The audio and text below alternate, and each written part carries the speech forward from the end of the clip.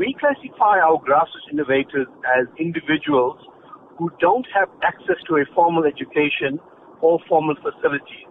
And in the South African context, we have many of these individuals, mainly because a lot of the South African population is rurally based. The reason we're looking for them is that we want to provide them with the support that's required to grow their ideas to a more commercial environment where it allows these innovators to now become entrepreneurs to create new opportunities for themselves. Can you tell us about the types of innovators that you are looking for? This is an innovator who operates out of a township in Gauteng, and he decided to bring up this innovation because he could see that the youth in his area were having a problem with transportation, getting to and from where they needed to go.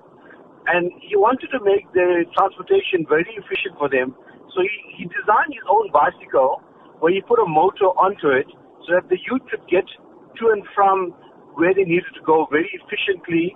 But it was a dual kind of bicycle. So once the motor was there and there was fuel in the tank, the bicycle would work off the motor. If the fuel ran out, the bicycle could then be pedaled. And this bicycle could get up to 60 kilometers per hour over a small range. And why we try to support somebody like this? Because he's looking at an innovation that is relevant to his community, that is relevant to his area, but it's innovative because it's not just about the motor and the bicycle. He makes the bicycle to the needs of the person who's going to be riding it. So, Ashley, how do people get in touch with you? Well, we have a website, which is called www.tliu.co.za.